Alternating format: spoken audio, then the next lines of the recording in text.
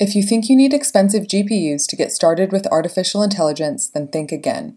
Use your existing Intel Xeon processors on Dell PowerEdge servers to get started today, with exciting AI use cases from finance to healthcare and more.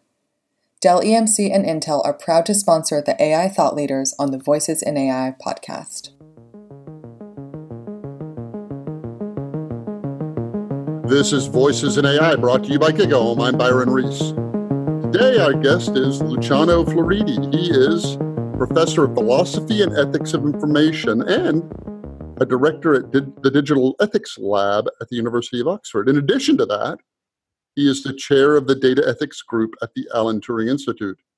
Among multiple degrees, he holds a Doctor of Philosophy in Philosophy and Logic from the University of Warwick. Welcome to the show, Luciano. Thank you for having me over. I'd like to start with a simple question, which is, what is intelligence? And by extension, what is artificial intelligence? Well, this is a great question. And I think one way of getting away with a decent answer is to try to understand what's the lack of intelligence, so that you recognize it by spotting when there isn't intelligence around. So imagine you are, nailing something on the wall, and all of a sudden you hit your finger. Well, that was stupid, okay?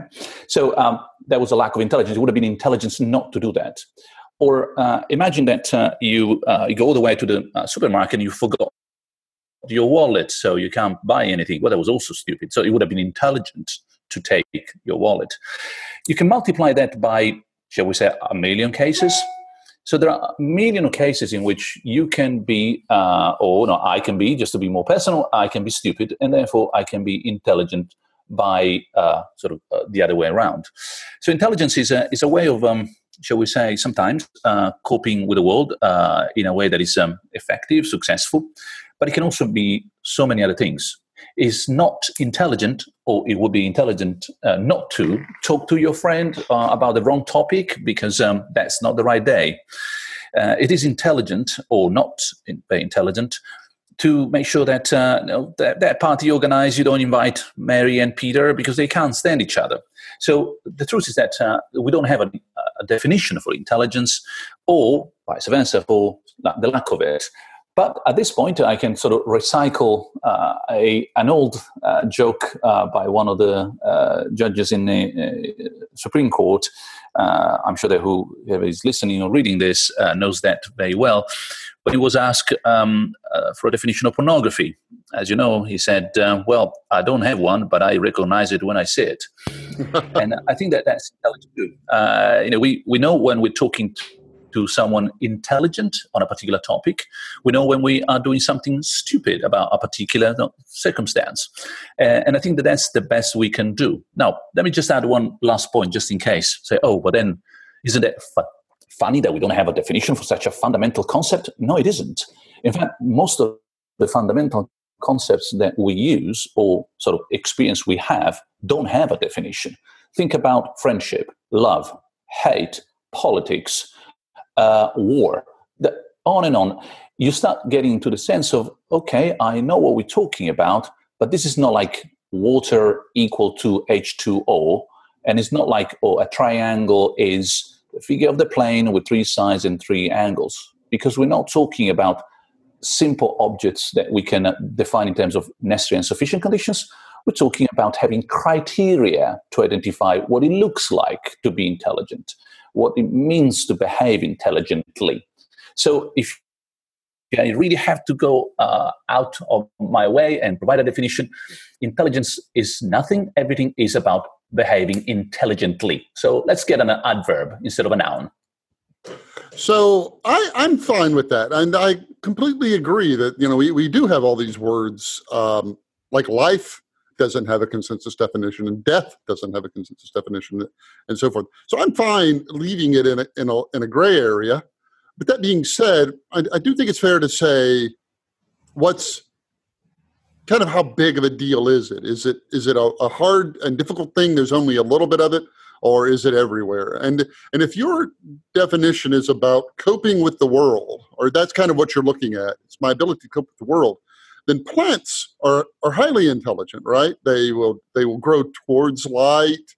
They'll extend their roots towards water. Like, they really cope with the world quite well.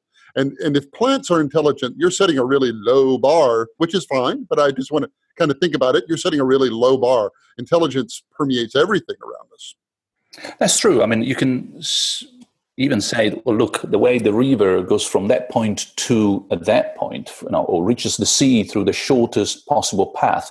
Well, that looks intelligent. I mean, remember that there was a past when we thought that precisely because of this reason, and many others, plants were some kind of gods, and the river was a kind of god, that there was intelligent, purposeful, meaningful, goal-oriented sort of activity there, and not simply, a good adaptation, some mechanism, causal and effect. So what I want to detach here, so to speak, is our perception of what it looks like and what it actually is. So suppose I go back to home and I find that the dishes have been cleaned. Well, do I know whether the dishes have been cleaned by the dishwasher or by, say, my friend Mary? Well, I'm not looking at the dishes. I cannot. They're all clean. So the output looks like pretty much the same. But of course, the two processes have been very different in the back. One thing requires some intelligence on Mary's side, otherwise you would break things and so on, waste soap, and you get it. And the other one is a simple dishwashing machine. So zero intelligence as far as I'm concerned, of the kind we've been discussing. The one that goes back to the gray area, the pornography example, and so on. So I think what we can do here is to say, look, we're really not quite sure about what intelligence means. It has 1,000 different meanings. We can apply to this and that. If you really want to be inclusive, even a river is intelligence, why not? The truth is that when we talk about our intelligence, well, then we have some kind of a meter, like a criterion to measure. And we can say, look, this thing is intelligent because had it been done by a human being, it would have required intelligence. So there is, that was a smart way of doing things, for example. Well, because had that been left to a human being, well, I would have been forced to be pretty smart. I mean, chess is a great example today, and I close with this example. I mean, my iPhone is as idiotic, if you'll pass me the term, as my grandmother's fridge. Zero intelligence of the sort that we've been discussing here, and yet it plays better chess than almost anyone I can possibly imagine. Meaning that we have managed to detach the ability to pursue a particular goal and be successful in implementing a process from the need to be intelligent. It doesn't have to be successful. So you are at Oxford, the professor of philosophy and ethics of information. What is that? Tell me what that is. Are there lots of professors of philosophy and ethics of information in the world, or are there very few? And what does that encompass exactly? Yeah, good point. It's quite a unique position. It was established by the university to cover the whole area that goes under ethics and, shall we say, conceptual issues raised by digital technologies at large. So the point is that I also have one of kind of many legs I have in the computer science department. I grew up as a logician, so that's the link, and I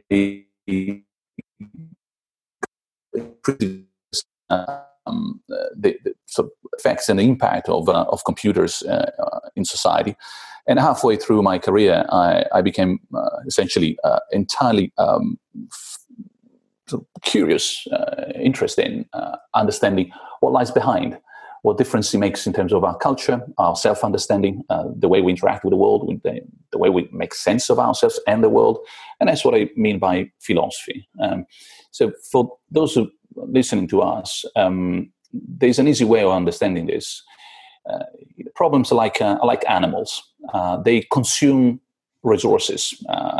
Instead of talking about food, you talk about maybe computational power or time to process stuff. And if you take that view, then you have problems that consume empirical resources, meaning if you want to know what's in the fridge, you have to open the fridge. There is no way of doing that by sitting tight and pretty on a chair. If you want to know whether you have enough food for enough people, well, maybe some maths will be required. So that particular problem consumes mathematical resources. And then there are other problems that are open. They don't consume mathematical or empirical resources. And I like to call them open problems. Something like, should we have a party next Friday? But that's not about yes or no in terms of check how many people are coming, or do we have enough wine? It's more about deliberation, thinking, pro and contra. Can we find an agreement? Is it a good idea? Can we be intelligent about it? And I guess the implication is there really aren't ethics around information. There's ethics around the use of information. Is that true? Yes, indeed. I mean, so the ethics of information is about a bit like environmental ethics. It's not that the environment has an ethics as if, in the same sense in which you and I might have an ethics, but it's more the ethics of or about or that concerns the environment. So today we have moved from talking about good old days, we're talking 60s. We used to speak of computer ethics, meaning the ethical problems caused by computers. Then 70s, 80s, maybe still 90s, we started talking about information ethics because we realized that it wasn't just about computers. It was so much more. It was the internet. It was then the apps. And then today, IoT, Internet of Things, and so on. And more recently, we've been talking about machine ethics, robot ethics, then data ethics. The truth is that we've been sort of inclusive more and more through time. And the last sort of implementation is digital ethics, meaning as in environmental ethics, the ethics not owned by the digits, but that concerns that particular environment, that is the digital environment, call it maybe the infosphere, and the life that we have inside that particular environment.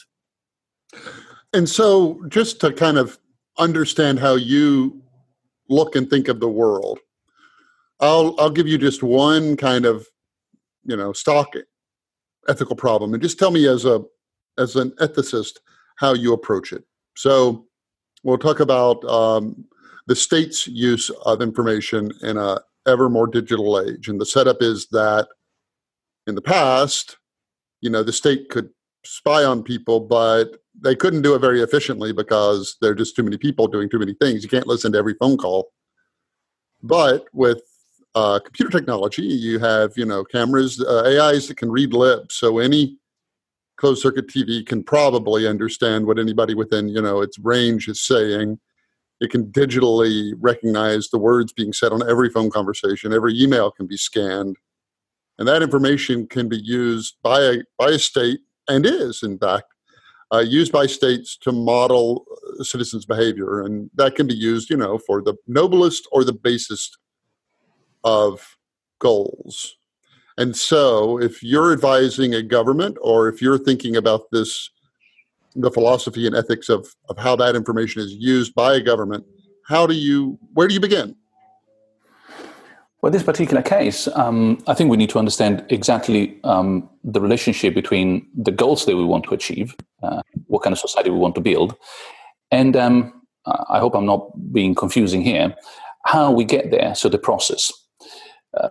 In the following sense, we come from a world, as you said, where this, shall we say, monitoring, this spying on citizens was limited by analog means. We just simply couldn't do it because we didn't have the power, the computational abilities, the memory.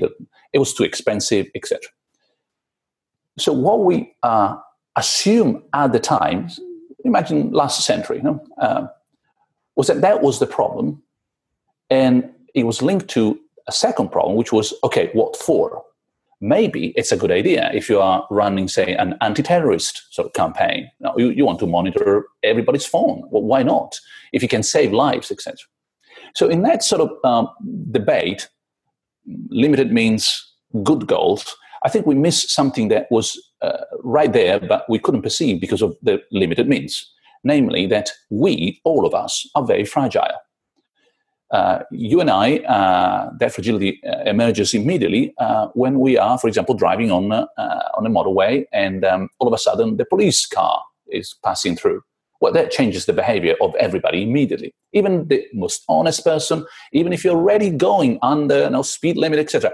Well, you go just a little bit more slowly. You're just a bit more careful. Maybe you feel a little bit uncomfortable. Well, because being seen, watched, changes your behavior. You start wondering whether maybe someone make a mistake and misunderstands you for someone else, or can actually abuse the power that they have, and so on. Now, this analogy is there to show that the old-fashioned idea, what means we have, maybe just analog, now digital, more or less powerful, what's the goal, is that a good one or a bad one, misses a third point, which is fundamental. Whom are you having an impact on? And we're not like bricks on which you can exercise all the pressure in the world, it doesn't matter, can take it. Not true. We're very fragile in terms of how we perceive ourselves, how we change our behavior, how we modify our goals, how open our choices are to influence. And if you start monitoring people, all of a sudden what you are doing is more than just changing the nature of the means and fulfilling some even ideal goals that are, imagine for a moment, fantastic. What you're also doing is to change their behavior in a way that is probably, to some extent, irreversible. Well, that is a major problem. So even if we forget, we shouldn't, that the means are not justified by the end, but even if they were, well, remember that they come at a high cost, which is influencing people's freedom, manipulating their autonomy, changing their self-determination. Now, that has to be really worth the effort. And so back to your question, sorry for this long, essentially, introduction, you need to ask to the government, say, are you sure this is worth the damage that you're causing? Maybe it is sometimes. So in a concrete sense, maybe undergrounds with plenty of CCTV cameras, because in London we have had experience of several, terrorist attacks, maybe that's a good idea. But say face recognition in primary school, I don't think so. And that is the kind of ethical perspective that I would like to put. And I assume that is the scenario of a responsive government, presumably an open society and free debate and government officials that are responsible to the citizenry. But what about in places around the world where they don't have that? Isn't that a bit of an intractable problem? Or are there technologies that are coming along that will allow people to, in those environments, to preserve their privacy and whatnot? Like, does information in this case tilt the balance of power towards oppressive governments or away from them? Oh, I think that oppressive countries and illiberal or more undemocratic places are having a fantastic moment now. I mean, these technologies enable a level of oppression and control and monitoring on citizens that is unprecedented. It's a shame. I mean, I still believe that digital technologies are large, much more good than bad. But you can pervert even the best technology to the worst possible means. And in this particular case, without necessarily naming the usual suspect, but no, we can if we want. But everybody knows that there are countries out there that are using technologies for the wrong reason. At least, let me put this as a sort of conditional here, at least from our own perspective, from a Western sort of liberal democratic society. We also need to remember that in certain cultures, maybe, for example, time plays a big role. And just to provide a simple example, maybe in a country with a long history, with many hundreds of millions of citizens, maybe time can also explain why the movement towards democracy is going to take centuries, not years. And perhaps, if you want to be really optimistic, what we're seeing is just a little glitch or blip in a positive story towards more respect for individual freedoms. There is a real effort in being optimistic. So you have a new book out called The Fourth Revolution: Can you give us the subtitle of the book? Why did you come to write it? What are you trying to do with it? Give us that story. With pleasure. That book came out almost accidentally, because you may imagine that a professor from Oxford writes unreadable, undigestible books, those research monographs that only other colleagues read. So this was a bit of an exception.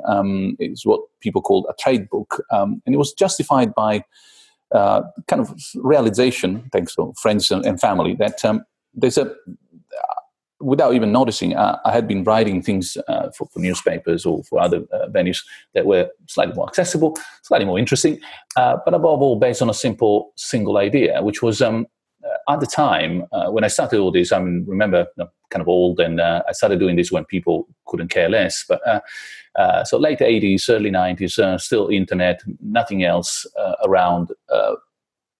A lot of discussion was in terms of what these technologies can help us to do.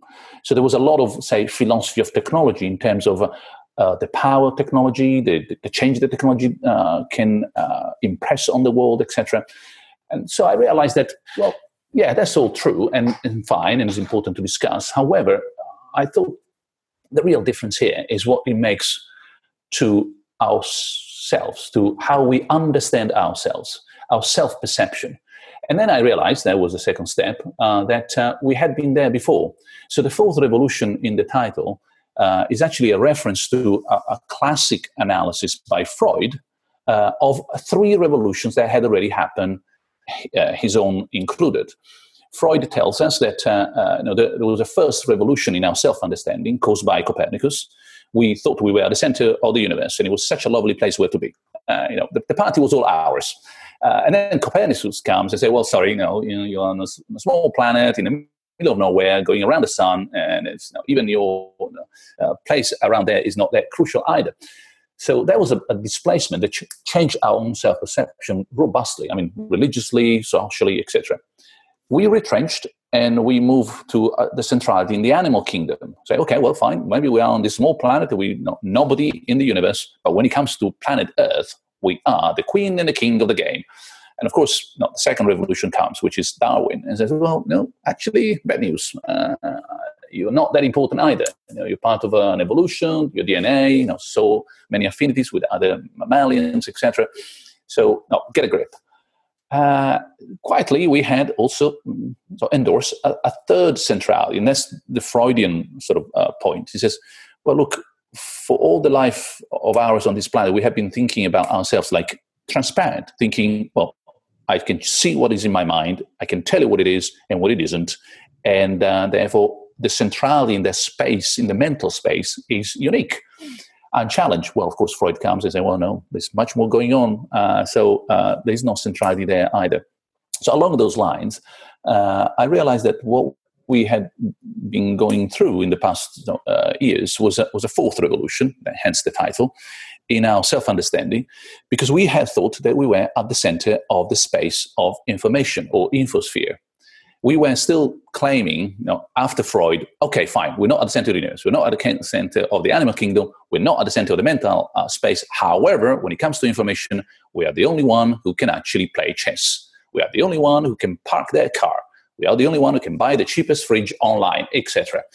Well, you know where we're going with this. Alan Turing, computers, then the internet, then AI, and that centrality is gone out of the window as well. I think it's good news, don't get me wrong.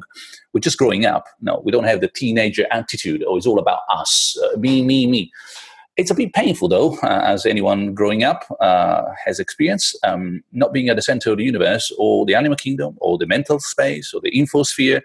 It puts you in a different corner. Says, okay, well, maybe we are at the periphery of this game. And so part of the book, going back to it, is to describe this fourth revolution, the change in our self-understanding, from a philosophical perspective. So in terms of space, time, experience, interactions, there's also a pinch of politics and ethics at the end of it. But go into the fourth one a little more. Like, what do you think? What are the implications of that? Like, I can see how the other three kind of changed our way of thinking, and that you could tie the Copernican revolution to the Industrial Revolution by saying, it was a mechanistic way of looking at the world, and we extended that by making, mechanistic tools and factories, and we built things differently. We looked at the world differently because we had this new kind of way we thought. If somebody fully embraces that we're in this fourth revolution, or that it has happened or is happening, what do you think will come out of that? Well, I think that there's something almost like the season of this particular sort of movie that we are enjoying now. That we are on the last episode of the last season, and which is unfolding in front of our eyes. So think in terms of, for example, the impact. And I'm just taking one example. I know there are many more, and I'm happy to discuss the others. But just the example of the impact of digital technologies and AI on the job market. Well, if you look at only recently, people were still thinking in terms, say only 20, 30 years ago, of course, jobs in the agriculture sector, they're disappearing. In industry, they're disappearing. But the third sector, whatever that you want to call it, services and so on, that would be growing and growing. That's safe. Well, that safety was due to the lack of understanding of the fourth revolution, which means, well, no, look, guys, if that job is about handling information, we got machines that do that better than, faster than, more reliably than possibly a lot of other people. So those jobs are going. So if you start looking at the world from this new displacement, a lot of other things are happening that are sort of reorienting our perception. Well, this example, the job market is everywhere in the newspapers. Let me give you just two quick other sort of simple examples, still coming from a pre-Turing, pre-Fourth Revolution modern time, sort of last century. One is the gluing together of presence and location. So if you are, it's even the past generation, you could interact with something as long as your presence there was also your location there. Now, some people might even remember when there were telephones where you actually had to be at the telephone. So it was ridiculous to us, to someone answering the phone, where are you? Because you knew where that person was. You had called their number, and it was a fixed line. So you wouldn't ask to your friend Peter, Peter, where are you? Because you just called Peter at home. Now, that world has fast disappeared. Now, presence and location have been detached, thanks to digital technologies, AI included. And now we can interact as we ordinarily do. Thank you so much. It doesn't take a philosopher from Oxford to say this. We can interact online, say with a bank, without being located at the branch where we are doing our business. So my presence and location do not come together as a package anymore. I can give you another example. Law and territoriality. We come from 3 or 4 centuries of gluing together the two. We love that. It meant that my law, my place, my law. And when it comes to you, your place, your law, your place.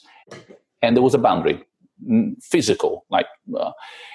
Today, that doesn't make any more sense. Of course, there's cyberspace, infosphere, and so on. And so we have to rethink that particular relationship between space, physical space, geography, territoriality, and the law. That's why, for example, the last piece of legislation from the European Union talks about protection of personal data everywhere in the world as long as they belong to European citizens. Doesn't care whether you are in Singapore, in Washington, or say in the future in London after Brexit. Well, your comments about jobs, that's a topic that we wrestle with on the show a lot. Do I take it to mean you think that these technologies are going to do more and more things that people do and displace more people, but historically they create as many opportunities for people to use those same tools to do more? Or do you think that we are entering a place where there's going to be a great shortage of jobs for people? I think I think the real problem is the pace of transformation, and therefore that jobs are being disrupted. The job market is being disrupted at a pace unprecedented, as everybody knows. Well, I don't think that the problem. Let me jump in on that because I hear that a lot, but I don't actually believe that. And so let me push back on that and tell me where I'm wrong. If you look at the replacement of animal power with steam power in this country, in the United States, we went from producing 5% of our power with steam to 95% in 22 years. So anybody who had anything to do with draft animals and any kind of animal power, boom. The assembly line, when that came along, that was a kind of artificial intelligence that must have been horrifying to people who, no longer do you make a car one at a time in a garage. You now make the cars 100 at a time in a factory. And the assembly line was so transformative so quickly. Then you had the electrification of industry, which, depending on kind of like what metrics you want to think about, happened in 7 years, something like that. Because all of a sudden, if you're using steam power and the company across town is using electricity, well, that kind of writes itself. You're dead. Exactly. So I look back across the time, and interestingly, in the United States, unemployment never once, other than the Great Depression, which wasn't caused by technology, ever got out from between 5 and 10%. It was almost as if it's fixed seemingly by the business cycle. So even when we're doing these amazing transformations, you could never see that even blip the employment number. So why would this be any faster? It feels agonizingly slow, quite frankly. Let me qualify that, because I agree with you. I mean, transformation in the past have been sometimes disruptive in a way that are fascinatingly fast. I mean, you just mentioned 22 years, animals power replaced. I trust your figure. I'm very happy with that. What I think it lies behind the statement, what is unprecedented in terms of how fast it's happening, is not. And I'm happy to go the other way. As I said, this is not exactly the point that we need to make. But if we want to stick to this particular aspect, I think what needs to be appreciated is that the digital technology behind are running all the other transformations. So it's not just like the examples you provide, which are really interesting and valuable, are examples of a particular technology or change or transformation or innovation coming and changing that particular block. Boom. With digital technologies, what's happening is a bit more like electricity. So deciding how fast electricity changed the world, well, it's still changing it, so to speak. So not least because computers are running on electricity. So you may actually say, well, you know what? No, it's just about electricity anyway.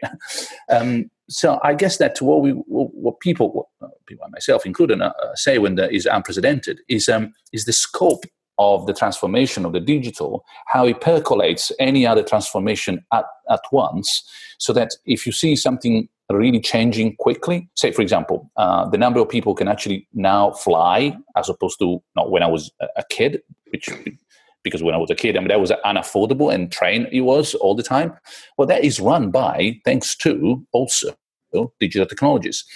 So, but let me go back to the point, because I don't think that is particularly important. So I'm perfectly happy to be wrong on this in case, because I think that what is important in terms of the jobs, as you said, are we facing a world without jobs or where there's a shortage? I don't think so. I don't believe that even independently of whether you like or do not like, or agree or disagree with the view that pace is extraordinary, well, apart from that, the fact that the disruption is going to be changing the job market is probably okay, fine. Maybe that is unquestionable. But I don't buy the picture that we are, as it were, having our jobs stolen by robots and AI and digital systems. I think that is based on, if I may say so, two mistaken assumptions. And I can quickly go through them if you don't mind, but tell me. But one is that work is a finite quantity. It's like a pie. No, so if someone takes a slice, there's less for me. That's not true. And you get that immediately if you start thinking in terms of the work that you have at home, cleaning the house. Is there a finite amount? Never. I mean, you just stop at some point because that's the time you have. And the other thing is that there is no threshold of economic viability of a job, which is also false. What is economically viable today in terms of a service offered or a good on sale, etc., is extraordinarily lower than it was just a decade ago. Meaning that the lower that threshold, the more some kind of jobs become interesting, possible, feasible. So if you put these two things together, there is no finite amount of work, and there is a threshold that is constantly being lowered by technology in terms of what is economically viable. Well, together they show that the arrival of AI or whatever systems we will have in the future will have certainly an impact in reshaping the job market, but not in destroying jobs full stop. They will reshape it as in generating things that we have never seen before, maybe. So we better be ready for that.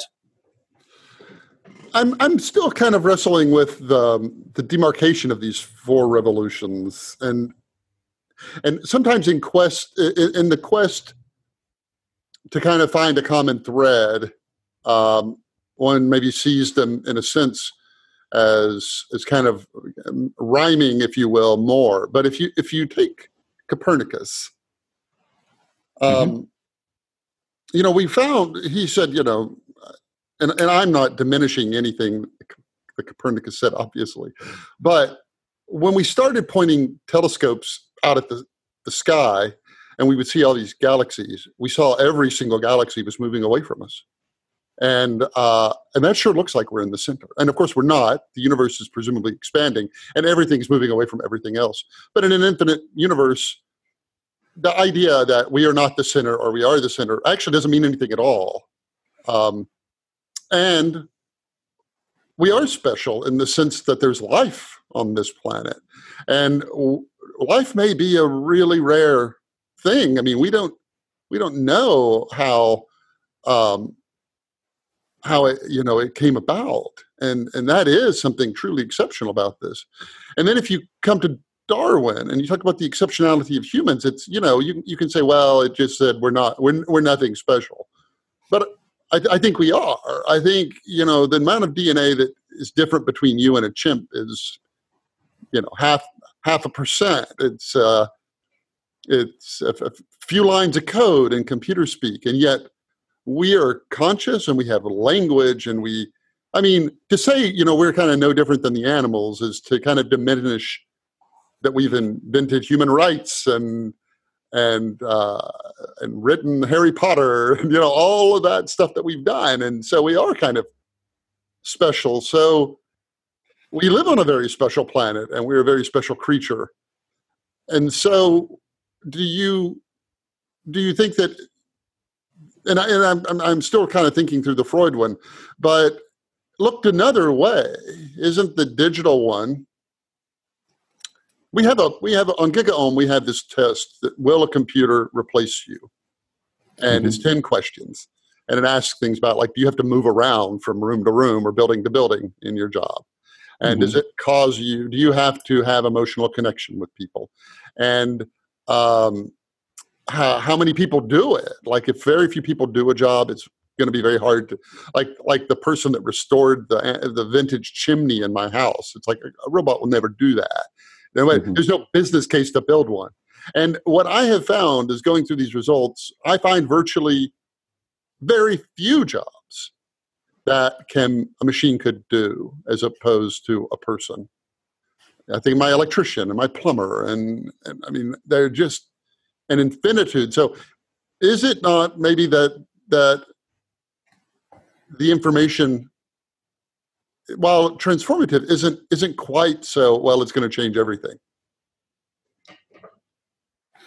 Well, let me put it this way, and I'm not trying to be nice. I agree with everything you said. And that's where we start from. The next step to me is understanding exactly why this is correct. So I'm not saying, there's something that you said that is not quite right. No, I'm with you. Yes, exactly. Why? why are we still exceptional, despite the fact that we're not, in that medieval picture of the center of the universe, or that other picture that we were totally separated. Now, we need to think in terms of what was before those four revolutions. Now, not just, in a way, we're still, as you said, we're still, yes, but in what exact sense are we still exceptional? And we're still the most amazing thing, as far as we know, that has ever happened in this universe, full stop. I believe that. I think that is the bottom line. But I want to understand philosophically why. Why do we think so? What justifies this? Now, here is the point that I would like to make. I think the four revolutions that we have undergone, they have taught us a lesson. It's a bit of a humility lesson. Like, okay, as I said, it's growing up. It's not like the silly teenager who, shall we say, a bit simple-minded, thinks that the party is great because it's about him or her. No, the party is great because I organized the party for you. Well, I'm still special, as in I organized the party for you. I'm saying the parent organized the party for you. It's your party, and that is my special nature, my exceptional capacity. So, for example, taking care of the world. No animal, nothing, no star, no river, no sea, no mountain will ever take care of the world. That's us, humans. Amazing, extraordinary. The ability to have a mental life, well, that's us. Is that a blessing? Oh, no, depends on the kind of thoughts you have and the kind of nightmares you may be suffering from, but it is amazing. It is exceptional. So I like to synthesize all this, and forgive me for the philosophical moment, a bit too simple-minded, but I like to think in terms of us as, in different contexts, a beautiful glitch in the system. We're a bit of a glitch because we are really outliners. You look at the world, and honestly, we shouldn't be here. That's not the way the world develops. An extraordinary planet with extraordinary life, with extraordinary humans on it, that's weird. That's really anomalous. For some people, that glitch is a plan. And I am happy to open that road to other people of a religious inclination. That's fine too. For people like me, it's an amazing glitch, a stroke of luck, the lottery ticket that we won. It is extraordinary, but that is something beautiful and not to be found anywhere else, where that is definitely the case. At this point, what does it mean to be a glitch? Well, because what makes us special, say, compared to my dog, is, among many other things, my ability to think of what is not the case, what is not here now. For example, my ability to worry about my pension.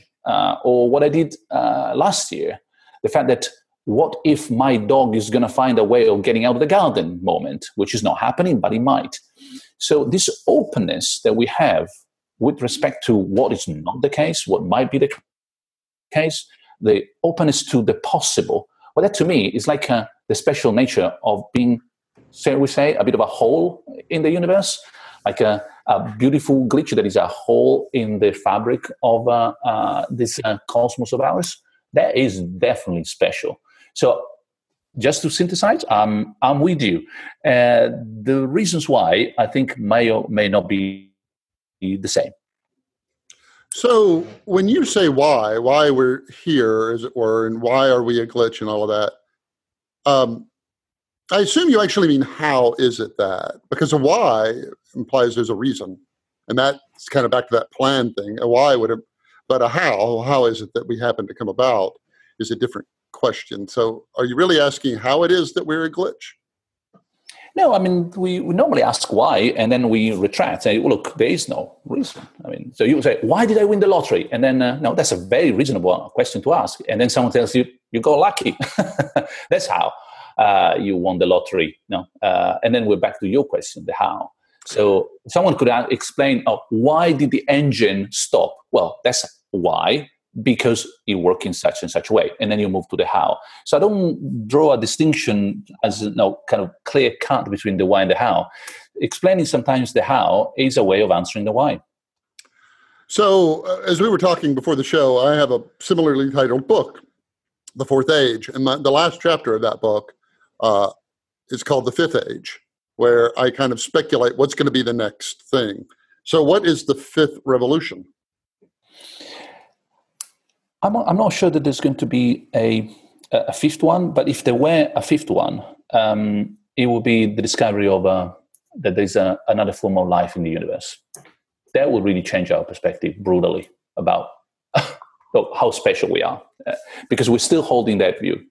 Deep down, we're still thinking, okay, whatever happened, we're still the only mental life out here. No, if you exclude religious things on the other side of the line of death.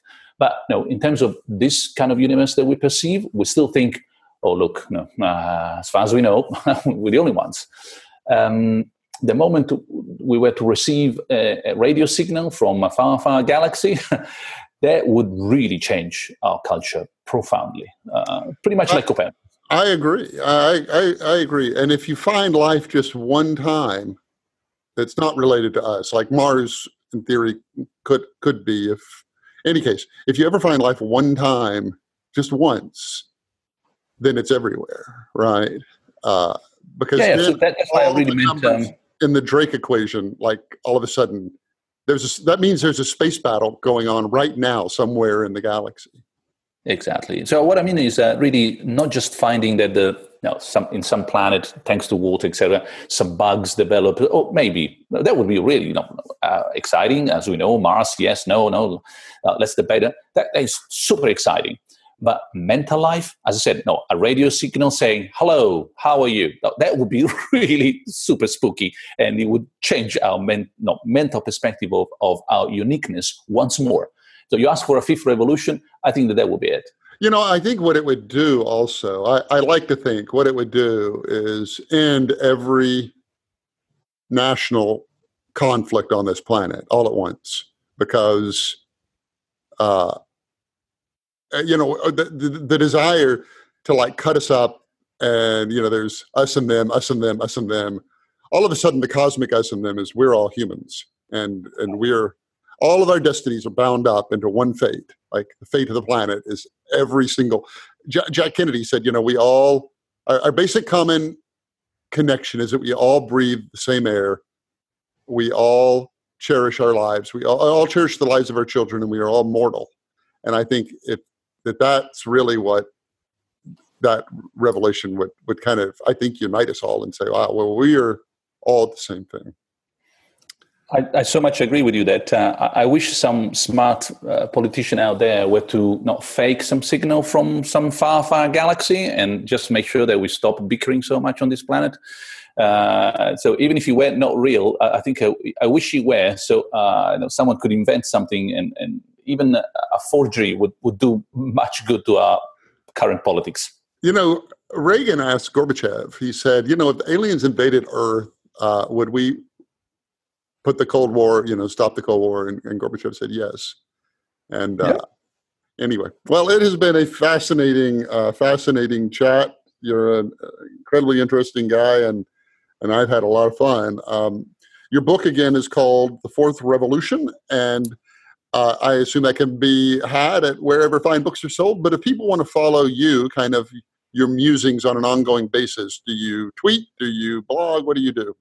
Well, since I'm a professor at the Oxford Internet Institute at the University of Oxford, we do a lot of social media. So you can follow me on Facebook, Floridi, my surname. You'll find me. You can follow me on Twitter at Floridi. Again, you're very welcome. Or simply on the usual mass media, and Amazon and so on. Well, wonderful. Thank you for being on the show. Thank you. If you enjoyed this podcast, we recommend you also tune in to the AI podcast produced by our friends at Dell EMC and Intel, using technology to solve some of the toughest challenges on the planet.